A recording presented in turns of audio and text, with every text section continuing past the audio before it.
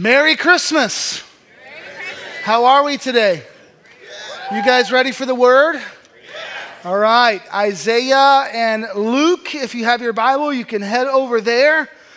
Merry Christmas. You got 3 days till Christmas. Moms and grandmas, you're already, bought the gifts and everything. You're just on the home stretch here. I'm sure those kids will love the gifts that you bought for them a couple months ago. It's going to be great. Dads and grandpas, you got 3 days. Plenty of time. Plenty of time to buy the gifts. You got plenty of time, all right? If you're not married, just show up, all right? No expectations, right? No expectations. If you don't have little kids, you can sleep in. I hate you. It's going to be great. I love Christmas. Christmas is about hope. It's about expectation. I'm pumped up. My kids are pumped. I want to see them open gifts. I want to see their faces. I want to see Erin open the gift that I'm going to get her in the next 3 days. I want to see that happen. I'm excited about Christmas. Christmas is about hope. And it's fun. Christmas is fun. I love Christmas. Every year, I love Christmas. It's about eager expectation and hope. It's about more than just presents, right? But I'm like everybody else. I like to see my kids open presents. I like to take my kids on a Christmas trip. I like to have extra time with my family during Christmas holidays. I think it's fun. I think Christmas is fun. But I understand that some people struggle with Christmas. I understand it's not fun for everyone. Sometimes families can't gather together. Sometimes they gather together only to be torn apart. Sometimes sickness and death and betrayal and maybe just geography get in the way of Christmas. I understand that. But I think if we're all honest with ourselves, a lot of times we get amped up for Christmas. We have all these high, big expectations, and then we're just kind of let down on the backside of it. We get the Christmas blues or the Christmas hangover or whatever you want to call it. But it's because Christmas, more than any other season, it carries these unrealistic expectations. And when unrealistic expectations meet reality, it's difficult, right? It's difficult, and you don't get what you want, maybe, or maybe worse, you get what you want, but you find it lacking. You get let down, and add to that Jesus' birth and all that means for us as Christ followers, and the pressure there for parents and others to make it about Jesus. And if you're not careful, you can really find yourself in a downward spiral in January. But I really think it's all about expectations and perspective, because there's a difference between unrealistic expectations and like healthy hope, right? There's a difference between hoping for a Red Ryder BB gun and the kind of hope that Christmas is really about, right? There's a difference between those two things. And here's what hope is. Hope is always something or someone, and it's always the expectations we place on that something or someone, right? It's a person or a thing, and it's the expectations that we place on that person or thing. And so we're hoping in something or someone, and we're expecting that person or that thing to provide for us, to fulfill a need, to give us a desire or something like that, to deliver. That's what hope is. Hope's always an object and an expectation. And you might not realize this, but you are hardwired for hope. You are created for it. You're created to seek after it. You're created to look outside of yourself for fulfillment and satisfaction. You are created to hope. You're hardwired for hope.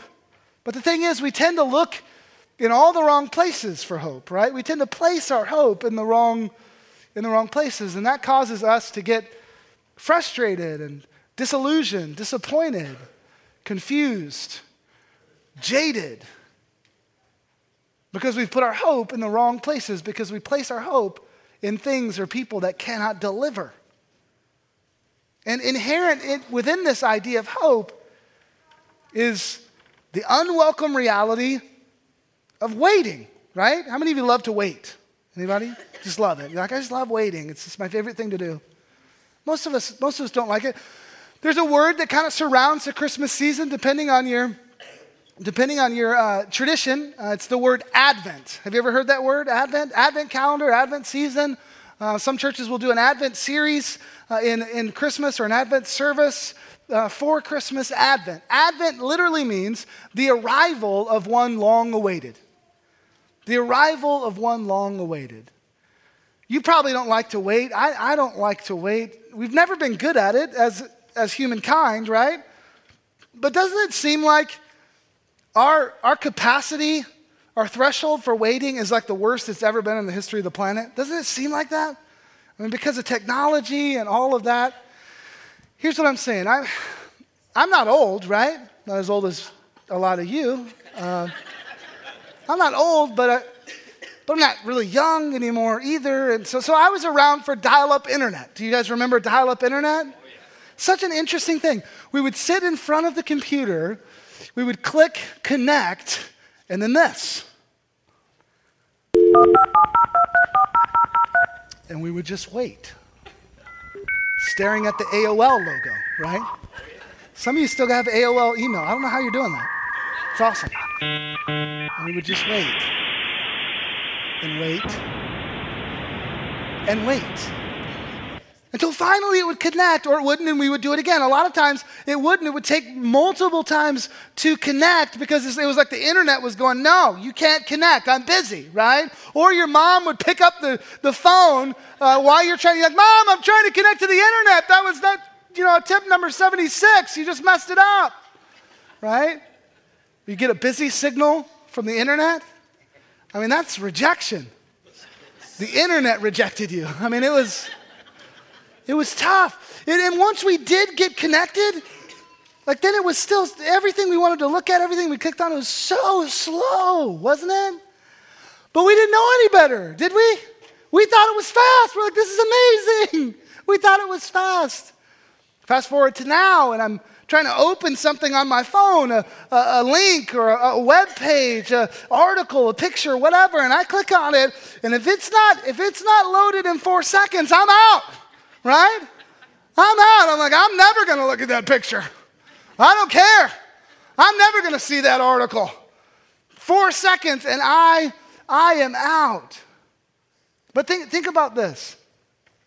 How long will you wait for something to load on your phone?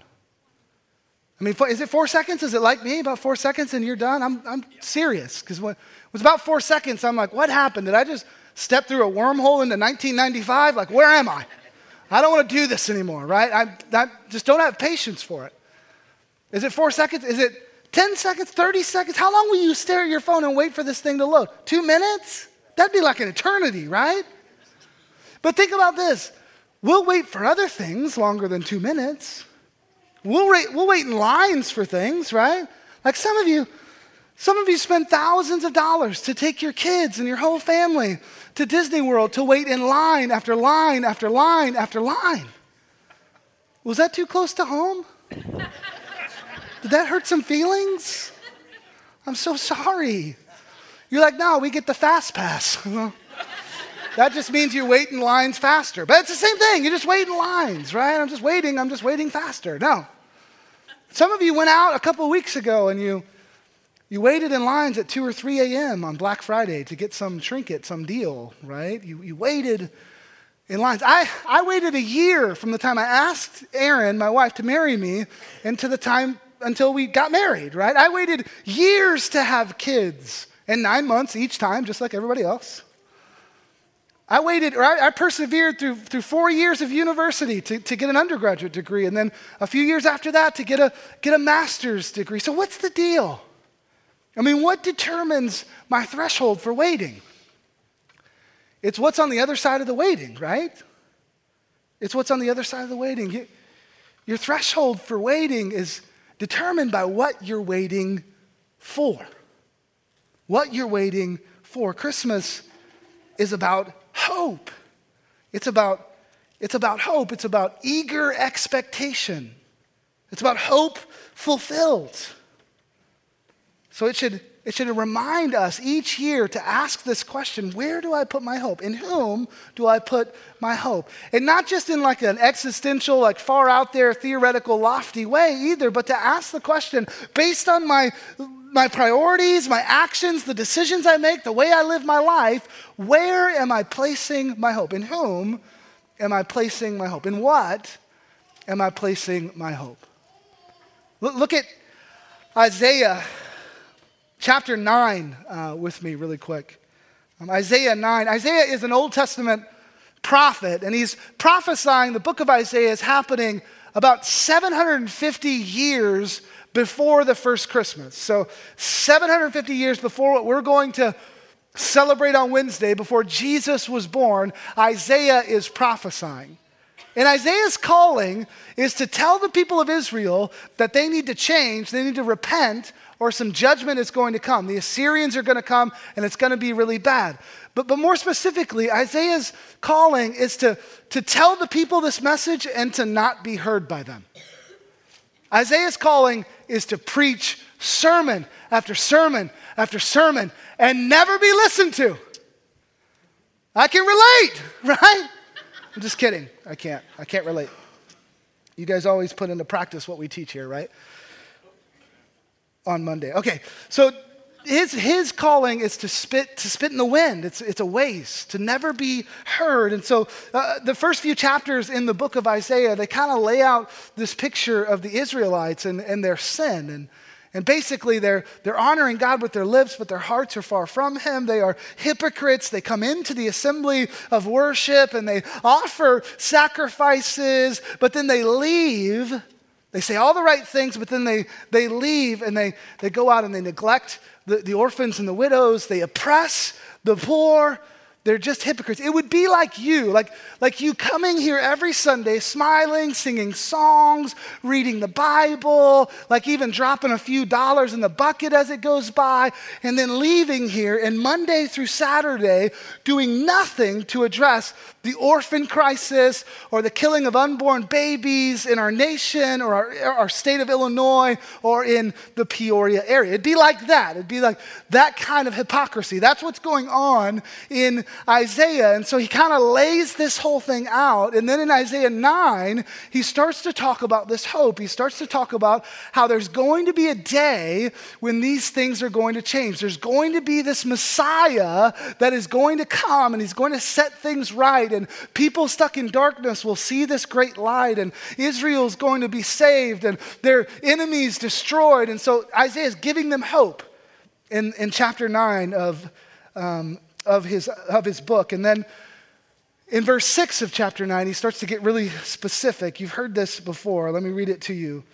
It says this: "For to us a child is born, to us a son is given, and the government shall be upon his shoulder, and his name shall be called Wonderful Counselor, Mighty God, Everlasting Father, Prince of Peace. Of the increase of his government and of peace there will be no end, on the throne of David and over his kingdom, to establish it and to uphold it with justice and with righteousness from this time forth and forevermore. The zeal of the Lord of hosts will do this." So Isaiah is saying there's this hope. One is coming, a ruler is coming. He's going to be different. He's going to be different. Wonderful Counselor, Mighty God, Everlasting Father, Prince of Peace. He goes, he's going to be the Messiah. His peace will be everlasting, his kingdom eternal, his righteousness and justice uncompromising. God will accomplish this, he says.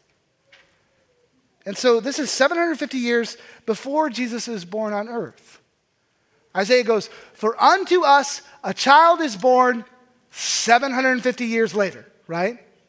Unto us a child is born in 750 years. And this prophecy about Jesus being born in Isaiah, it's not like Isaiah starts it. It starts way earlier than that, right? Like if you turn your Bible all the way to the beginning, that's where the prophecy of the coming Messiah starts. This goes way back to the beginning.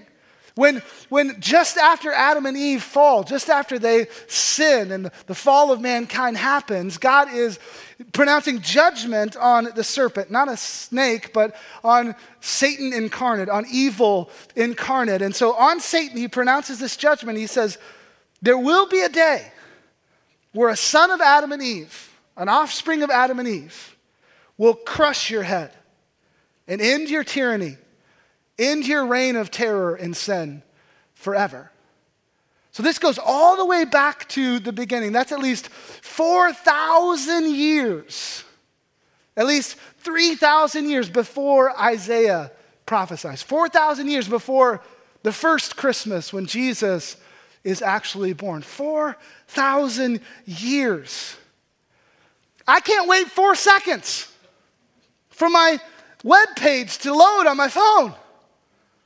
4,000 years. There's this hope, this object, and these crazy expectations placed on this person, this Christ, this Messiah. There will be a day, there will be one coming who will fulfill the longing of your heart, who will make everything new, who will change everything. There is one coming. 4,000 years. And then there are 400 years between the Old Testament and the New Testament. 400 years of prophetic silence. So look at Luke chapter 2. 400 years of prophetic silence, and then into this silence, he came. This young lady named Mary is visited by an angel. The angel says that she's going to give birth, and she's going to give birth to the Messiah. The angel uses a lot of the same words that Isaiah uses in his prophecy, so there's no doubt this is going to be the Messiah. Mary's cousin Elizabeth is already with child. She'll give birth to John the Baptist.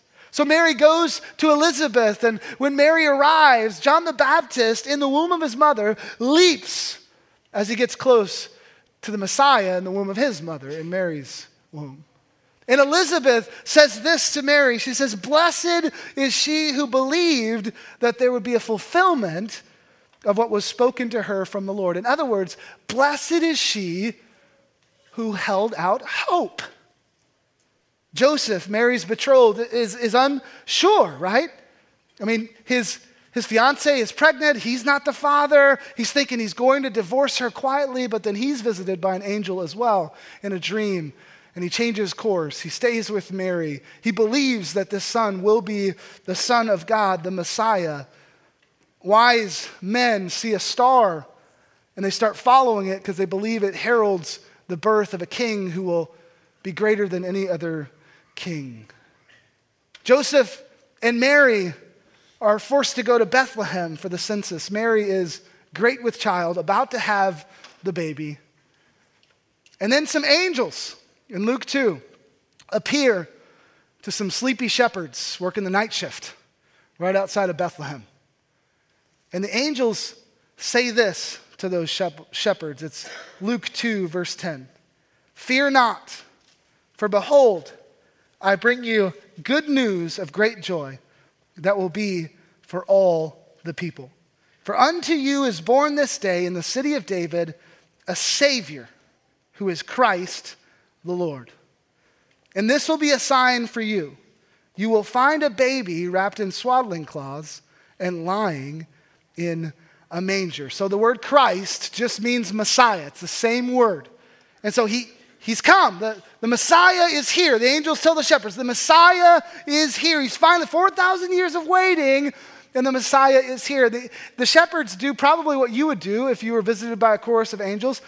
They do what the angels say, right? And so they run to Bethlehem. Verse 16, they went in with haste and found Mary and Joseph and the baby lying in a manger. It's odd that he's lying in a manger. You'll know that it's the Messiah because he'll be lying in a manger. Because a manger isn't a wooden bassinet like most of our manger scenes show, right? It's not a clean wooden bassinet. It's a trough for animals to eat from.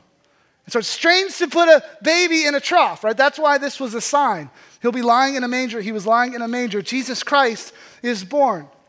And then on his 8th day, as was the custom, as was in line with the law of Moses, Mary and Joseph take baby Jesus to present him in the temple because he's a firstborn son. And at that time, there's this guy living in Jerusalem named Simeon. And Simeon is a righteous man, full of the Holy Spirit, and God has told Simeon that he will not die before he lays eyes on the coming one, the Messiah, the one promised for 4,000 years. And so Simeon goes into the temple where Mary and Joseph are presenting baby Jesus. And he just kind of picks baby Jesus up and he begins to praise God. It's verse 29. It says, Lord, now you are letting your servant depart in peace, according to your word. For my eyes have seen your salvation, that you have prepared in the presence of many peoples, of all peoples, a light for revelation to the Gentiles and for glory to your people Israel. Do you hear what Simeon is saying? Simeon's saying, he's here. He's finally here. 4,000 years of waiting and he's here. The light that Isaiah was talking about, that people in darkness would behold this great light. The light is finally here. Praise God, the light is here. Thank you, God, that you have sent your Messiah. That's what he's saying. 4,000 years of hopeful waiting. And then, Advent. The arrival of someone long awaited. God put on flesh and came to live among us. It's huge. God came here. He spanned the gap. He solved the problem. He came here. He fixed our problem. He fixed all of it. He went all the full distance for us. Listen, when you're at a concert, the band doesn't sit next to you in the chairs.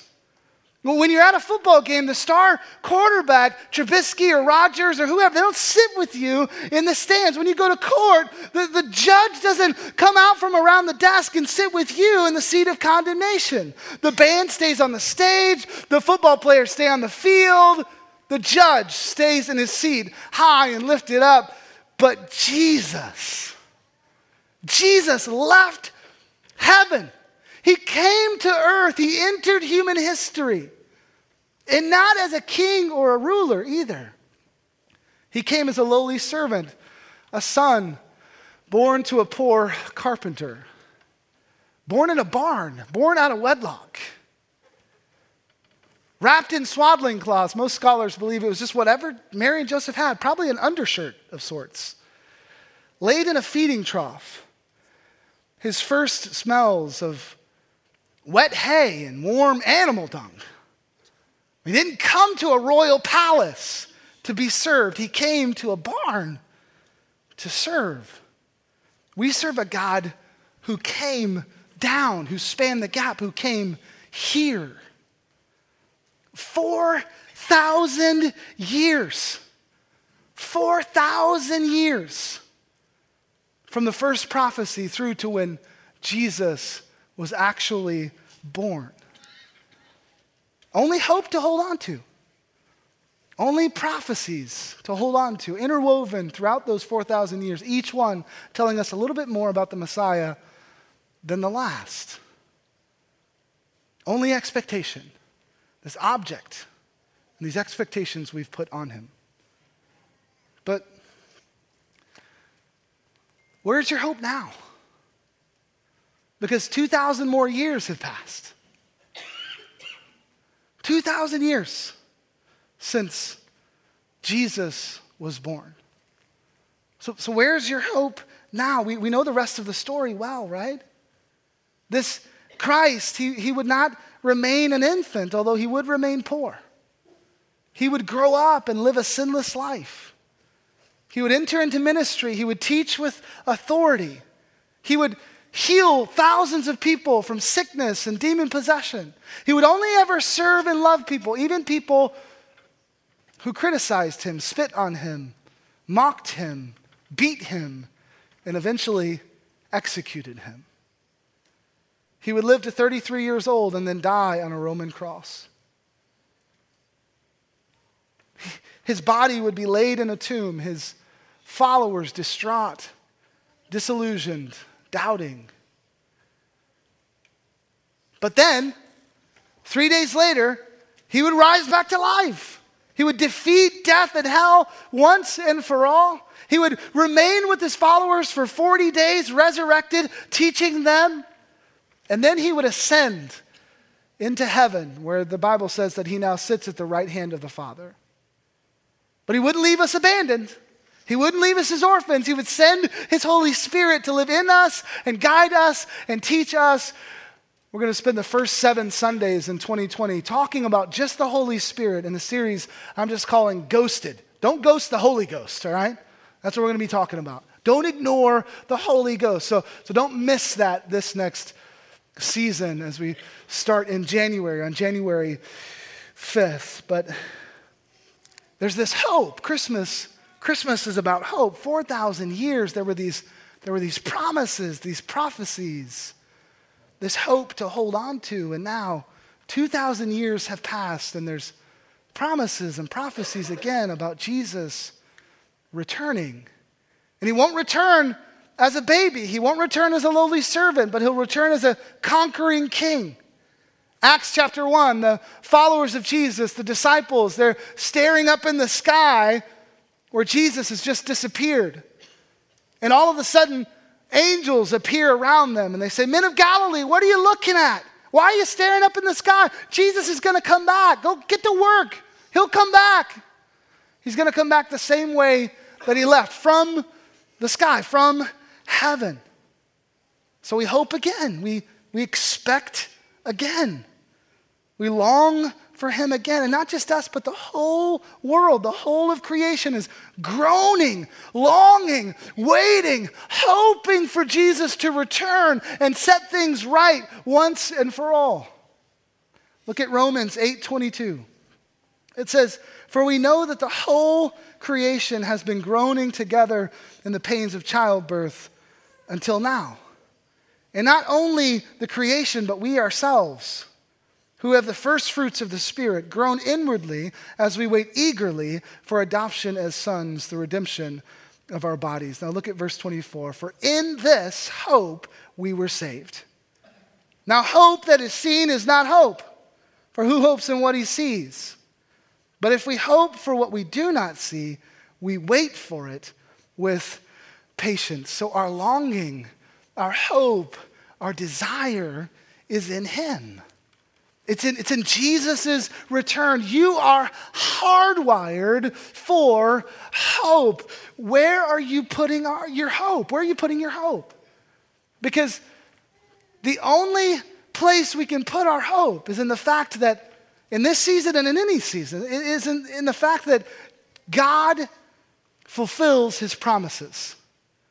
He has fulfilled his promises, and he will not leave us or forsake us. He will not abandon us. That's the only place that we can put our hope. But listen, beloved, sometimes we just don't like his timeline, right?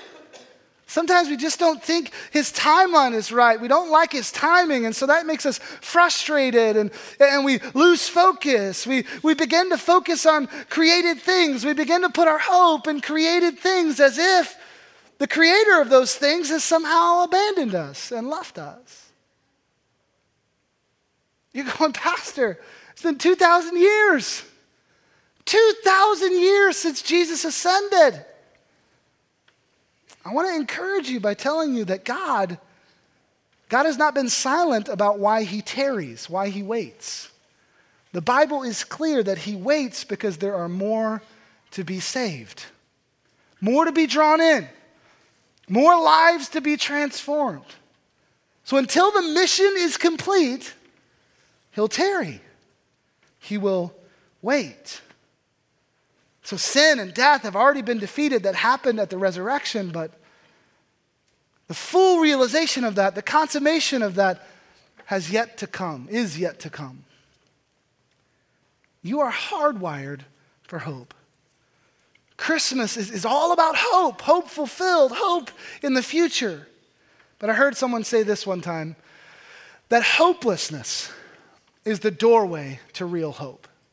Sounds kind of counterintuitive. Hopelessness is the doorway to true hope. Look back at Isaiah with me again. This time not Isaiah chapter 9, but Isaiah chapter 59, if you have your Bible.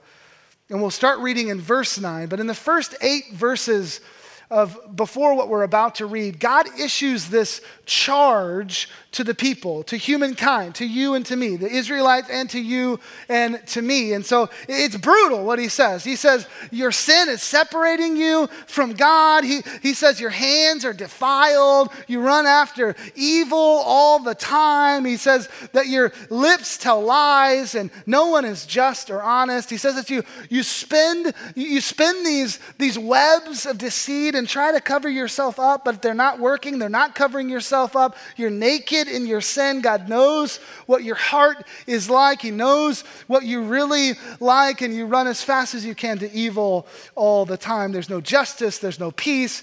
This is the charge against you and me, against humankind. That's the charge. But then there's this kind of shift into a confession. It starts in verse 9 of chapter 59. It says this, therefore justice is far from us, and righteousness does not overtake us. We hope for light and behold darkness, and for brightness, but we walk in gloom. We hope for the wall. We grope for the wall like the blind. We grope like those who have no eyes. We stumble at noon as in the twilight. Among those in full vigor, we're like dead men. We all growl like bears and moan like doves. We hope for justice, but there is none, for salvation, but it is far from us. This is describing you and me in our lostness, that we are so lost, it's like someone has shut the lights of our life off. We're just in darkness. We can't find, we're groping around as if we are blind. No vision whatsoever. Have you ever been lost with someone before? Like driving somewhere, you get lost. It's kind of hard to be lost these days. You got to find a place that doesn't have any signal or something, right? But if you've ever been lost with somebody, one of two things will happen. One, you'll confess that you're lost and ask for help. But that never happens, right? Two, you'll begin to blame the person next to you for your lostness. In Isaiah, the answer is confession. We're lost and we know it. That's where they go. Verse 12. For our transgressions are multiplied before you, God, and our sins testify against us. For our transgressions are with us, and we know our iniquities. Transgressing and denying the Lord and turning back from following our God. Speaking oppression and revolt. Conceiving and uttering from the heart lying words. So this is going, it's me, I confess. It's me, I'm the problem, right? I'm the problem, it's not something else. And when you're in that moment where you're going, the problem is me, then you're in this moment of utter hopelessness, right? Utter hopelessness. Because you're going, I can run from someone else, I can run from a place, I can run from a situation, but I can't run from me. It's impossible to run from yourself because you run really fast and you're still there, right? It's impossible to run from yourself, and it's exhausting to try. And so they're going, man, I've got a problem that I can't solve. This is hopelessness. It's hopelessness because you start to realize that not only are you hopeless, but everybody else is too. And so any new situation, new job, new relationship, new person, new town, it's just going to be populated by hopeless people. There is no hope to be found.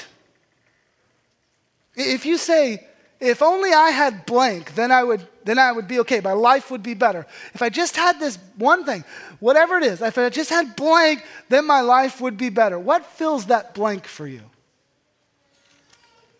Whatever it is, it's false hope. It's unrealistic expectations.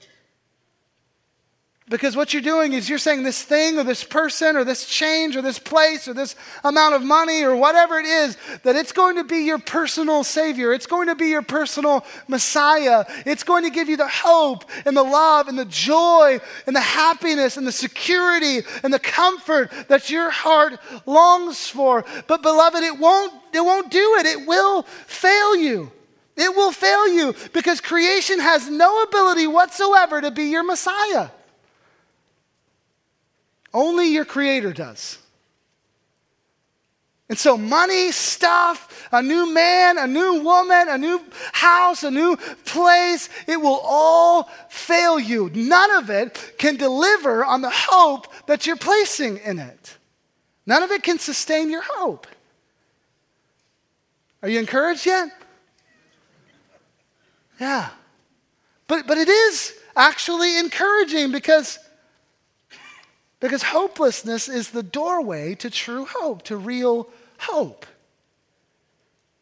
And it's in the midst of this reality of hopelessness that we find God strong, constant, faithful, able to deliver on our hopes. Because look at where Isaiah 59 goes next, starting in the second half of verse 15, it says, the Lord saw it, and it displeased him that there was no justice. He saw that there was no man and wondered that there was no one to intercede. So God goes, there's no man who's fixed that can come in and fix everybody else. Everybody's broken. Everybody is hopeless. There's no one to save them. But he doesn't walk away. He doesn't turn his back. Look at what happens next. It says, then his own arm brought him salvation, and his righteousness upheld him. Anytime you see in the Old Testament this phrase, the arm of the Lord, the arm of God, it's a name for the Messiah. It's talking about the Messiah. It's talking about Jesus Christ. And so God goes, in the midst of your most hopeless situation, when you finally admit that you've got no shot at fixing this thing, in the midst of your hopelessness, I'm going to send you hope. It's not going to be a situation. It's not going to be a venue change. It's not going to be a bunch of money. It's not going to be some human relationship. I'm going to send you hope, and his name is Jesus Christ. I'm going to send you hope in Jesus. And then he did. He sent Jesus. Jesus came. He fulfilled his promise. So where are you putting your hope? In a man or a woman? I'm sure you got stories. How many men and women have let you down before your current one? Where do you put your hope? Where are you putting your hope? In a place? How's that worked out in the past? Changing venue? How's that worked out for you? Where are you putting your hope? In a new job, a new house, a new relationship, a new book, a new church, a new exercise routine? Like what do you put? How's that working out for you? How has that worked out in the past? I'll tell you, it's going to work out the same way it's worked out in the past. These things will fail you because they cannot deliver your hope like you want them to. False hope, unrealistic expectations. And yet many of you do this over and over and over and over. You place your hope in this and it fails you. You place your hope in this and it fails you. You place your hope in that over there and it fails you. Over and over and over. You want to know why? Because you are hardwired for hope. You're created to hope.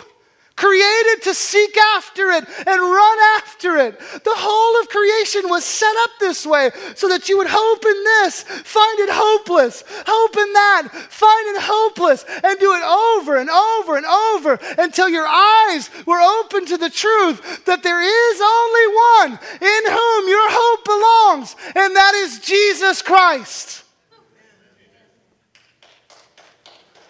One person believes it.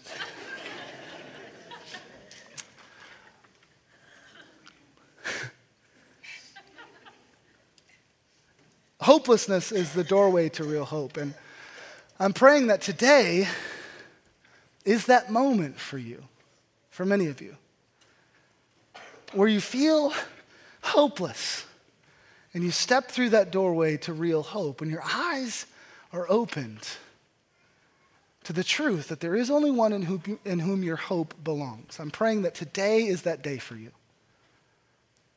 But don't forget that hope includes waiting. And our threshold for waiting is determined by what we're waiting for. A spouse, kids, a ride at Disney World, or a web page to load on our phone. Our threshold for hope, our threshold for waiting is determined by what we're waiting for. And Jesus, he's coming back. And he's worth the wait. At all of our campuses, Germantown, online, Washington, let's pray. Jesus, thank you for your goodness and your mercy. Thank you for your word that is both timely and timeless. Timely in the sense that it changes us, timeless in the sense that it never changes. We're thankful for that. Whatever was of me today in this sermon, let it fall to the wayside and be quickly forgotten. But God, whatever was of you, let it haunt us and lead us to repentance this week. Let it be like good seed that finds good soil in the hearts of many, takes root, and eventually, maybe quickly, bears fruit. God, my prayer over the last few weeks, as I've been looking forward to this service, this day on Christmas Sunday, God, my prayer has been that we would put our hope completely and totally in you. I pray, God, for those in this room who have yet to experience the hopelessness of everything else failing them. And they actually are struggling to get to this idea that we should hope in only one and only you. I pray that, God, you would bring them to that place of hopelessness, whether that's just by your word piercing the darkness and the confusion, just by you opening their eyes today, or by you bringing circumstances, situations, people in their lives that will show them how hopeless everything else is. But I pray that today would be that day where hopelessness gives way to hope. The only real hope, the only true hope in you, Jesus, for many in this room. I pray for that person who was with me right at the beginning when I said, the first time I said hopelessness is the doorway to hope. They were like, well, that's me. I'm hopeless.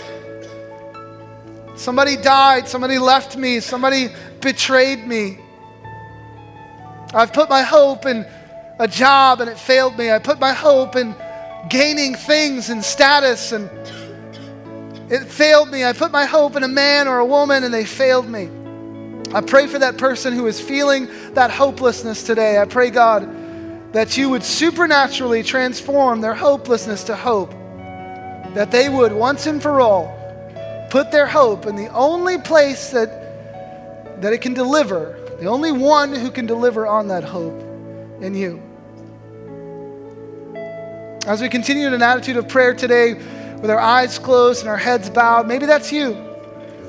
Maybe you're ready. You're ready to put your hope finally and completely in Jesus. You're ready to give your life over to him completely, to stop searching everywhere else for happiness and joy and fulfillment, to stop putting your hope in other things. Today you are ready to cross that finish line of faith and finally, once and for all, give your life over to Jesus Christ. If that's you, just tell him that. Just begin to pray. You don't need to say a certain prayer. You don't need a pastor or a priest. Just pray. Just tell God how you feel. Just tell him, God, I want to put my hope in you. I don't even know what that looks like. I need help. I want to stop hoping in the things of this world. I want to stop hoping in created things. And I want to put all of my hope in the creator of all things.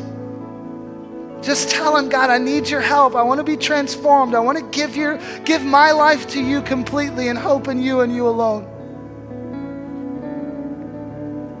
if you're ready to give your life over to Jesus today, if you are praying a prayer like that, you're ready to put your hope in him, then I would love to pray for you today. In our other 2 services, we had people who raised their hand and said, I want to give my life to Jesus. I want to put my hope in you, in Jesus, from here on out. So I want to give you that opportunity as well to make that decision, and I would love to pray for you. So if you want to give your life over to Jesus, once and for all, you want to put your hope in him, and with our eyes closed and our heads bowed, I want to pray for you. Just slip your hand up so that I can see and I can pray. If you would want to give your life over to Jesus, yeah, I see that hand at the back. Anyone else? Just slip your hand up so that I can pray. I want to give my life over to Jesus. Let me pray for those with their hands up. Lord, in Jesus' name, we thank you that you are a God who saves, that you are a God who has come down. We celebrate today that you entered human history to save our souls, that you came down.